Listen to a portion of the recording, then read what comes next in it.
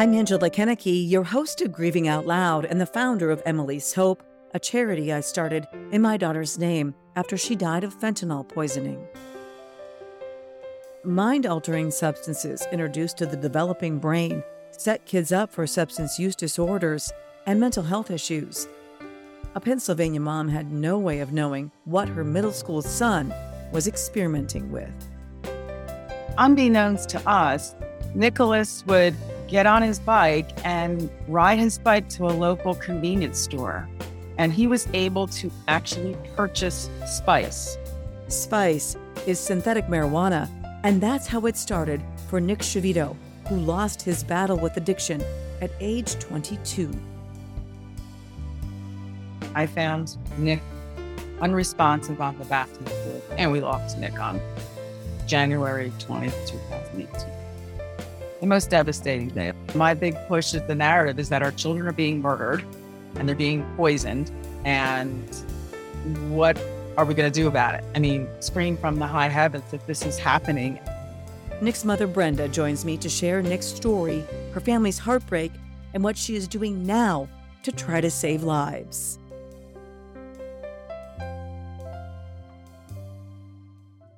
Brenda, welcome to the podcast. I am terribly sorry that we're connecting and meeting under these circumstances where we both lost children to fentanyl poisoning the very same year. We're kind of in the same time frame of this grief journey, but I really appreciate your willingness to share Nick's story, your son's story. Angela, thank you so much for inviting me to be on your show. I'm so honored. So sorry for the loss of your beloved Emily. I thank you for all the good works that you're doing with these podcasts and with your daughter's foundation. So kudos to you as well. Let's talk a little bit about Nick. Nick was 22, Emily was 21, so they were about the same age. Right. And he's your second son, right? So he's your baby. Yes. Tell me about Nick. Nick was a character. Nick was fun-loving. He was funny. He had a great personality, a big personality. When Nick walked into the room, he put everybody at ease. He made everybody feel comfortable. He was like all of our kids. He was a good kid, always willing to help others, did a lot of acts of kindness for different people, and was a really warm-hearted kid. And he was really good at karate? Yes, he was good at karate. He did achieve his black belt in karate, and he loved to play basketball and in the driveway. Yeah, he was not that tall, so he kind of emulated Allen Iverson from the Philly 76ers. He played tennis from a youngster all the way through high school and beyond. I called him the lethal lefty. Like so many of our kids, just, plain old-fashioned kid just looking to have fun. When did the substance use start for Nick? Was he in high school? I think it was earlier than high school, maybe just before high school. Unbeknownst to us, Nicholas would get on his bike and ride his bike to a local convenience store. And he was able to actually purchase spice. If you know what spice is, it's marijuana laced with very harmful chemicals, which could cause psychosis. And we believe that's exactly what happened to Nick in the beginning. He was buying spice from the convenience store itself where they were selling it? Yes. Because it was legal at the time. I really don't know the status of it now. I mean, everything as you know over the internet, it's the Wild West. But at that point, he was legally buying it inside the convenience store. And you think he was maybe in middle school? I'd say middle school, end of middle school, beginning of high school. It's so devastating because you think about how undeveloped his brain was at that point and how I'm sure these chemicals affected his mental health, don't you think? Absolutely. I think Nicholas was predisposed with bipolar disorder, but we're in this web and we don't know what's going on and what it is. Oh, he's borderline personality disorder, all these different labels. Oh, he's borderline ADD. And I heard all that with Emily too. When the real trouble started in high school and taking her to counselor after counselor, I heard all those things thrown out and I don't really know. Right. It was very chaotic. And I don't think really bipolar disorder really surfaces until later on, maybe 15 or 16. But as you know, they intertwine with each other. And many times, unfortunately, they do go hand in hand. It was just really a difficult time for us.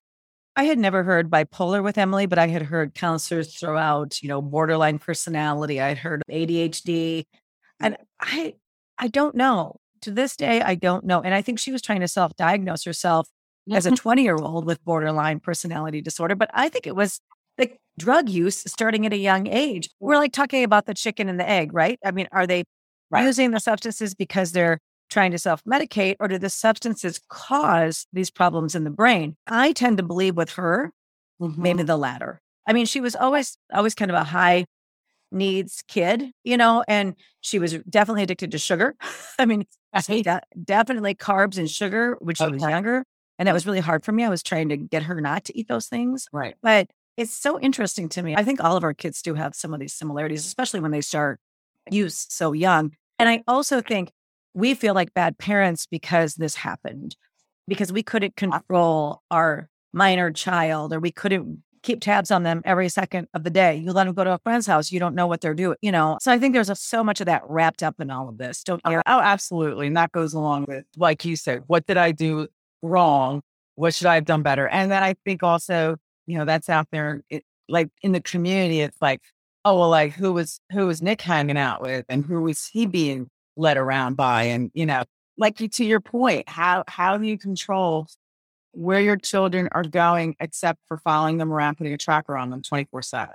We did track Emily. She had a boyfriend who was using, and we didn't approve. And they would say they were going to be somewhere, and they weren't. And we stalked that child. And I don't think it did any good. I just think like all of these efforts and all this tough love and all this stuff we're told to do.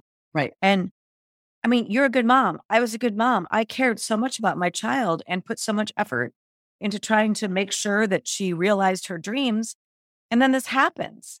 Like, how do you wrap your head around that? And we spend so much time, like you say, fostering all this love and guidance and, teaching them right for wrong from the time they were born and they were little, and teaching them morals and values, right from wrong and good from bad. I have another child. I have a 29-year-old son who wasn't affected this way at all. So as far as the moral failing or the moral compass of the child, or as a parent, honestly, Angela, I put my head on the pillow at night and I don't blame myself. I love to hear that. I actually feel the same way. I think it took me a while to get there, but I do realize I have other children that are doing great. And so if it was me as a parent, they should all be doing the same thing, right? Yeah. And I think also it's the conscientious parent who worries about that, because truly the awful parent who doesn't care, who isn't nurturing, doesn't care. Right? They're not beating themselves up wondering if it was them or what they could have done differently. They're simply not. Right. And so just the fact that we have those thoughts and we kind of went there in our minds, and the sleepless nights and the wonderings and the where are they? And yes. At what point did you kind of learn he's using? At some point it becomes obvious. Like we were planning intervention for Emily, although I didn't know to the extent of the substances she was using. But at what point did you learn that this is what you were dealing with? When he went psychotic from the spice, he had to go to like a mental facility. He was underage and he was admitted, and they could not figure out what was wrong with him. And to your point, we had an appointment with an addiction psychiatrist. And actually, she was the one who suggested this could be spice. And you know what happened? It came in the mail. We had gotten some in the mail. It actually looked like a little spice bottle of like oregano, something you buy in the grocery store. And I was like, what is this? What the heck is this? And the psychiatrist said, that's what I've been talking about. So again, with that discovery, you try your best to navigate this without telling your whole neighborhood and your network of friends that this is what you're going through. Because who's going to understand? If you don't understand as a parent, how do you pull people into this web? It was very, very difficult to navigate through it and what to do next. And as you know, it's a family disease, but I don't know that my family was all on board with the treatment and the interventions. Well, and for me, like as I tried more and more things as Emily was a teenager, I'm in the public eye. So I'd be going to juvenile court and here I am and everybody knows me, and I felt so judged and I didn't really know. I didn't know what to do next. And I felt like everything I tried didn't help. Oh, yeah. That must have been very difficult for you in that situation. So this was early high school. And then as time went by, what happened with Nick? He had had a period where things were good and things were, okay with him. I mean, I'm sure he was smoking pot. I'm sure he was, you know, going to a party where there was alcohol. And it was, again, it was just a very difficult time for our family to navigate through it. He was in and out of about 8 rehab facilities. He was able to graduate high school, which, was an accomplishment. Well, I know. And I felt like I had really lowered the bar. Like I just wanted to get Emily graduated, not pregnant. Those are my two things, and graduated Right. because of all of the crazy stuff she was doing and all this rebelling. And I mean, it was just so, none of it made any sense to me. And at one point I was thinking my child would go to some university in New York. I was thinking all these amazing things because she was amazing and she was, gifted intellectually. And here I'd lowered the bar to graduating high school. And Nicholas was not college bound. He talked about going to college.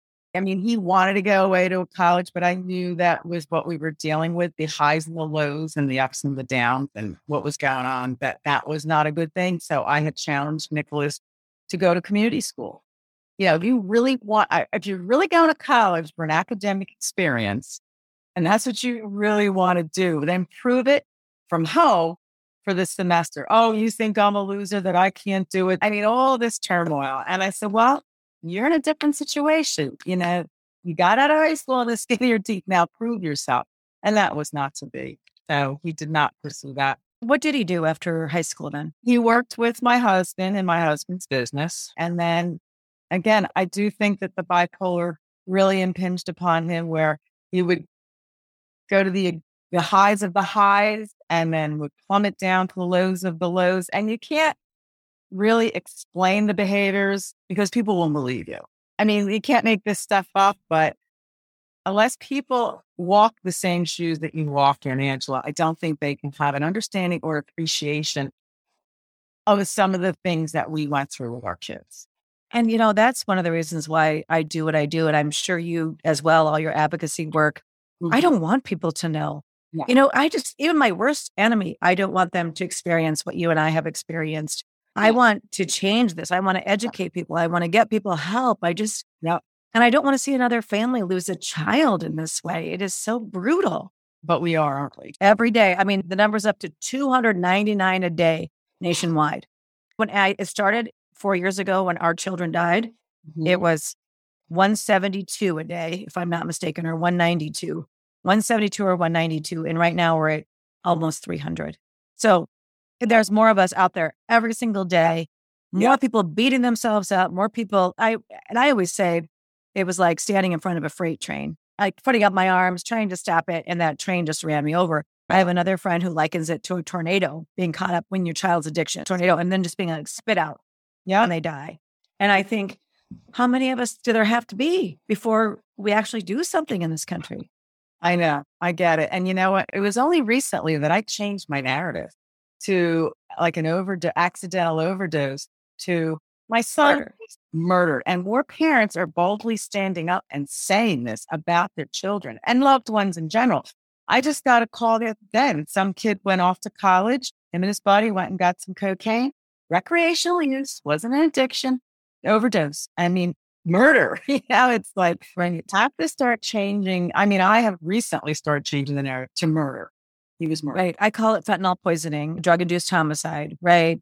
And so after he graduated from college, he's working for your husband. As long as he was working and doing what he was supposed to, it was fine. But again, this is where I think the highs and lows of the bipolar just kept creeping in. I think at one point my husband said he was at work and he was high, falling asleep in equipment. And my husband works in heavy equipment with asphalt, concrete, and he would be sleeping in the equipment, or he would be acting erratically.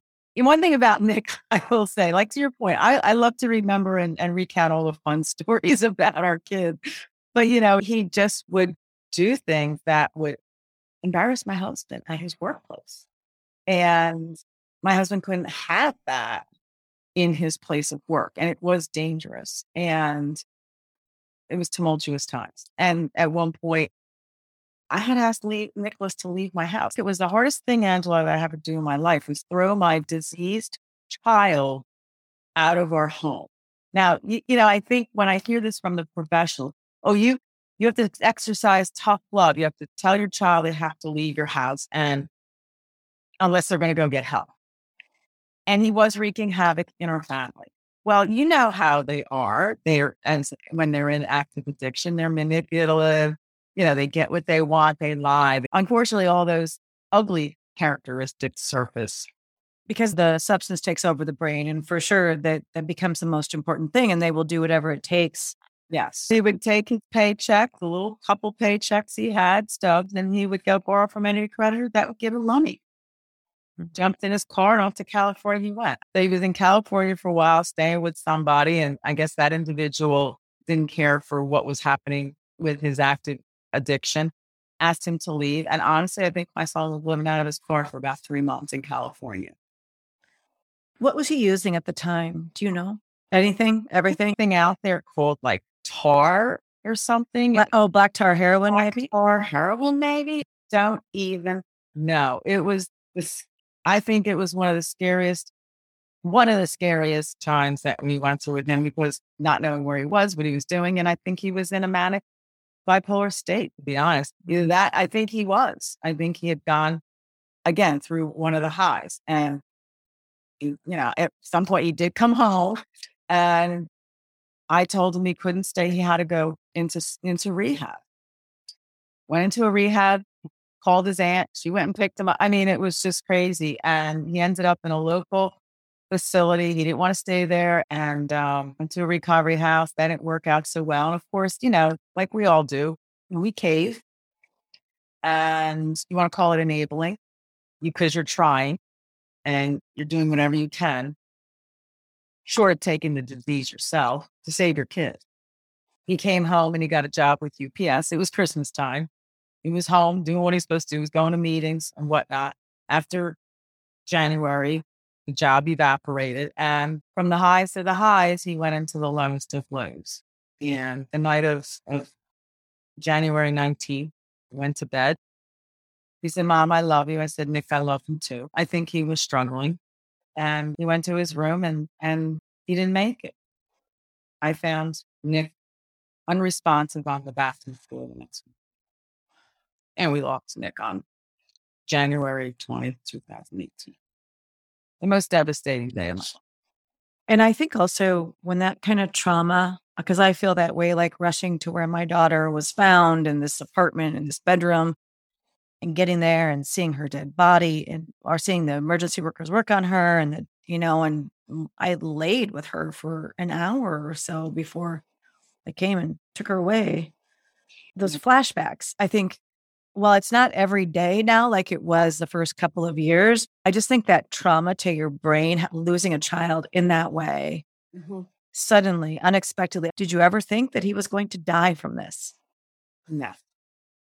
And I didn't either. No. My conscious brain did not think. I did not think she was going to die. I think we thought he would snap out of this. Everyone tells you too, oh, I had a cousin, I had a brother, I had somebody. Yeah. It was a different world because fentanyl was in everything. So yeah, maybe people did struggle with addiction for a few years, or maybe they had their wild days and then they just quit one day. Right. No one can afford to do any of that. And that's the message. I think if we could just get that message out to every kid out there, I think we will have accomplished something in our kids' names. I agree with you. I totally agree with you. With the Narcan, like, again, my big push is the narrative is that our children are being murdered and they're being poisoned.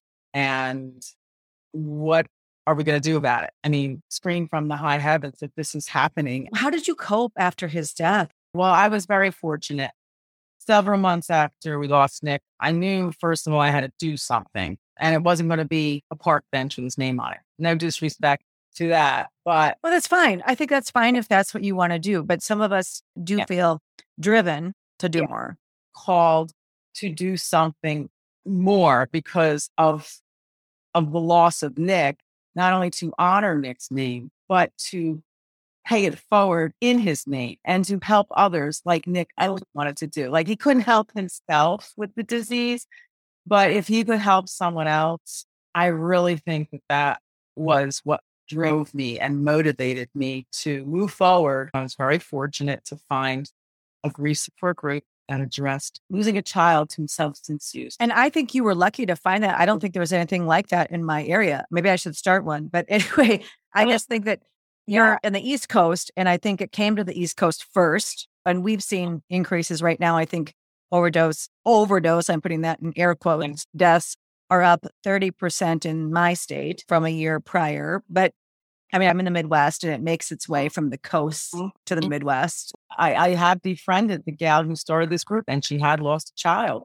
to substance use. And she started this group with a professional facilitator, and it specifically deals with parents who've lost a child to overdose. And as you know, there's no tragedy like that of a child, but there's different dynamics of that surrounding substance, as we know.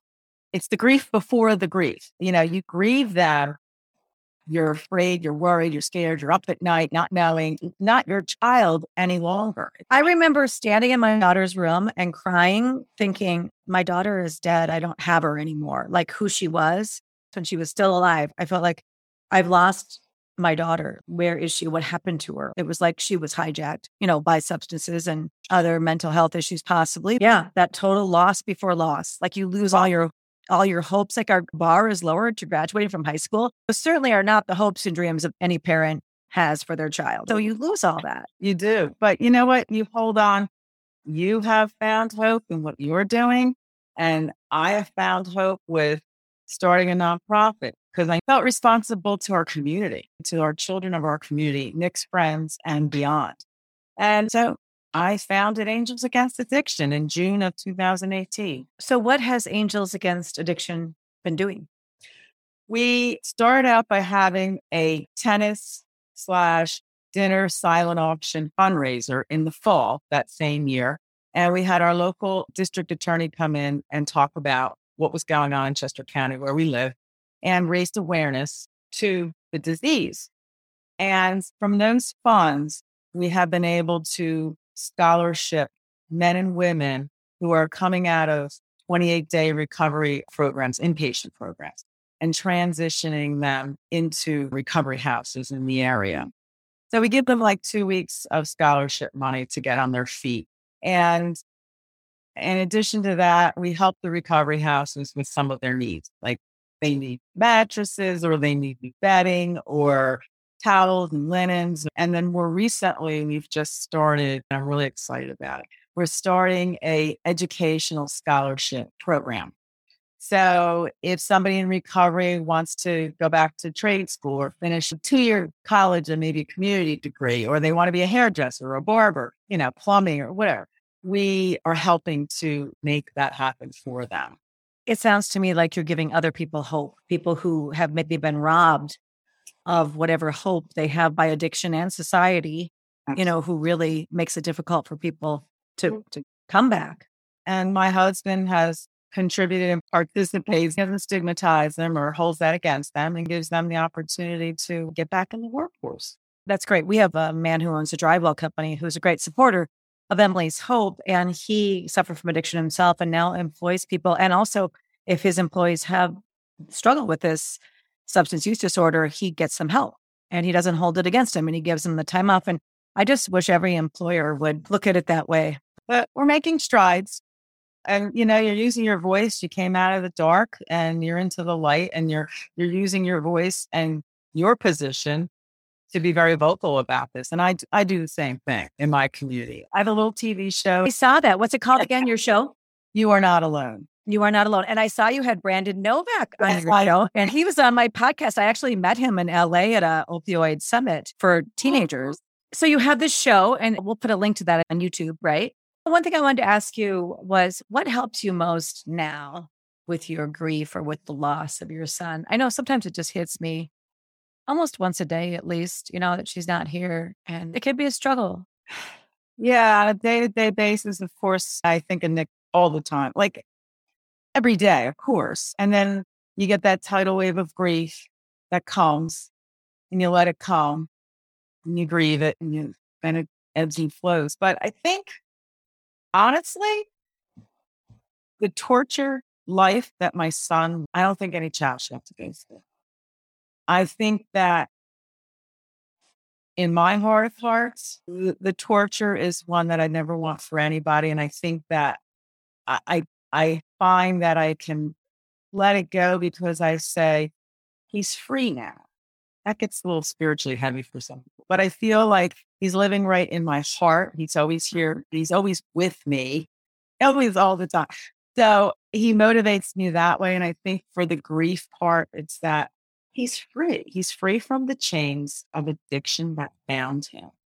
And he's able to do wonderful things, helping other people from another place.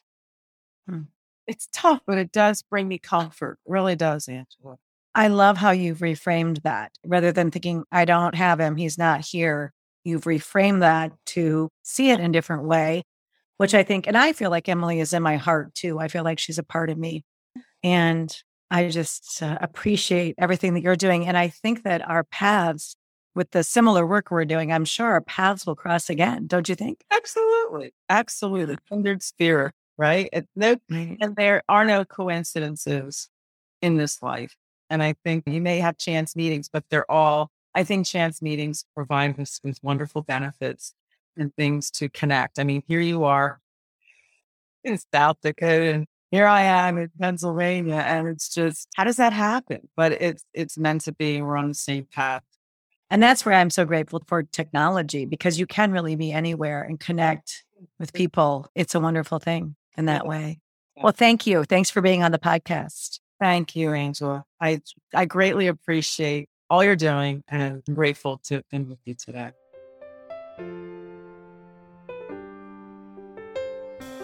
Thank you for joining me for Grieving Out Loud. You can listen to more episodes of this podcast and read my blogs on our website, emilyshope.charity. Until next time, wishing you faith, hope, and courage.